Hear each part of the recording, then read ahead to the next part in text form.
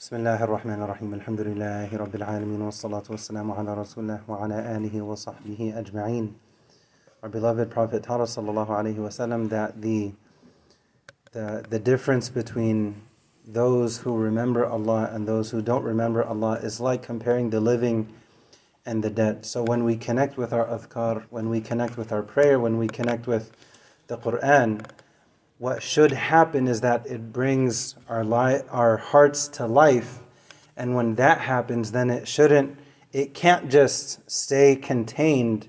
That light, that nur can't just stay contained within the heart. It has to extend to the person's tongue, to their limbs, to their hands. It's not just dhikr, so to speak. It's transformative. At least it's supposed to be. So as someone, they connect more with our adhkar, perhaps in the morning and evening, maybe before sleeping, after the 5 daily prayers, connecting with their 5 daily prayers themselves, connecting more with the Quran. What the Prophet is highlighting for us, sallallahu alaihi wasallam, is that these are practices that bring life to us, that bring life to our hearts. And when that happens, we should become agents of positive change. How can I help someone? How can I help humanity? How can I help my community?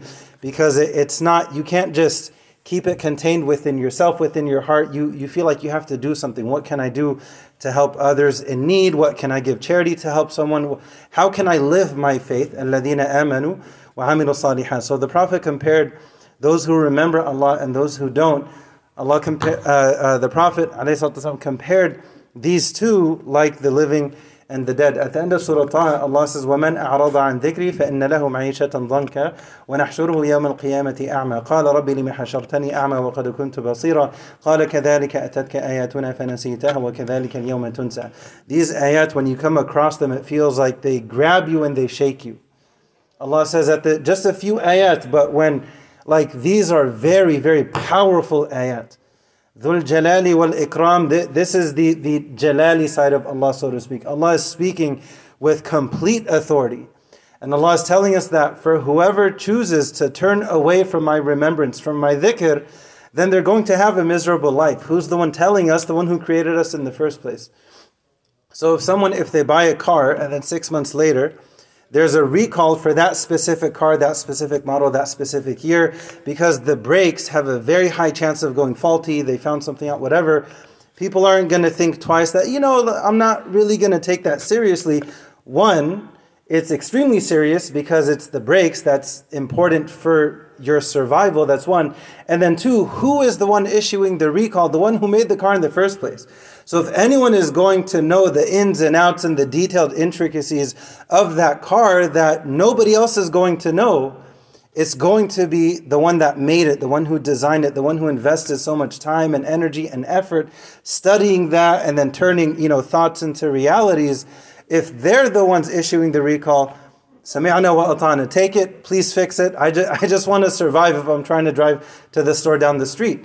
Allah, the one who created us, is telling us, if you turn away from your adhkar, you're going to have a miserable life.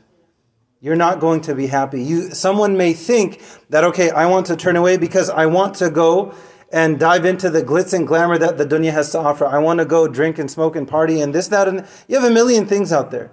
And shaitan is very good at making it look like it makes somebody happy. But subhanAllah, how many examples do you have of people? They may drift away from Islam, get caught up in certain things, but sooner or later they end up coming back. Sooner or later they end up coming back because they saw what was on the other side of the fence and they realized that, okay, I thought the grass was greener here, but it's not just the grass isn't greener, there's no grass.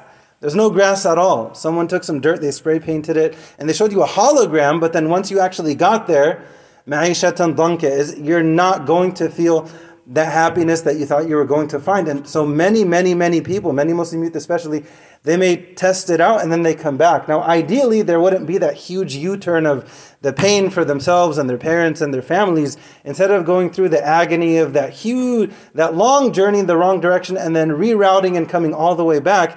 It can happen, but if someone's already on the straight and narrow, then stay on the straight and narrow. You'll save yourself a lot of time and headache, as well as your parents and your family members. Allah, the one who created us, is promising us, if you turn away from my remembrance, then you're going to be miserable. Not Allah. Allah is not impacted whether or not we do our adhkar, but we are. And then I'll I'll conclude with this. We have in Surah Al-Ahzab a beautiful ayah in which Allah mentions different categories. إِنَّ الْمُسْلِمِينَ وَالْمُسْلِمَاتِ وَالْمُؤْمِنِينَ وَالْمُؤْمِنَاتِ. There are several categories mentioned, and then the capstone to these different categories, Allah says the male and the female Muslims, the male and the female believers. And there are several categories mentioned, and each of them go back and forth, male and female, male and female. And then all the way at the end, Allah says, and those who remember Allah often from the males, and those who remember Allah often from the females. وَذَاكِرِينَ اللَّهَ كَثِيرًا وَذَاكِرَاتٍ. The only category Allah paired His name with in that entire ayah, there are several categories. Those who remember Allah.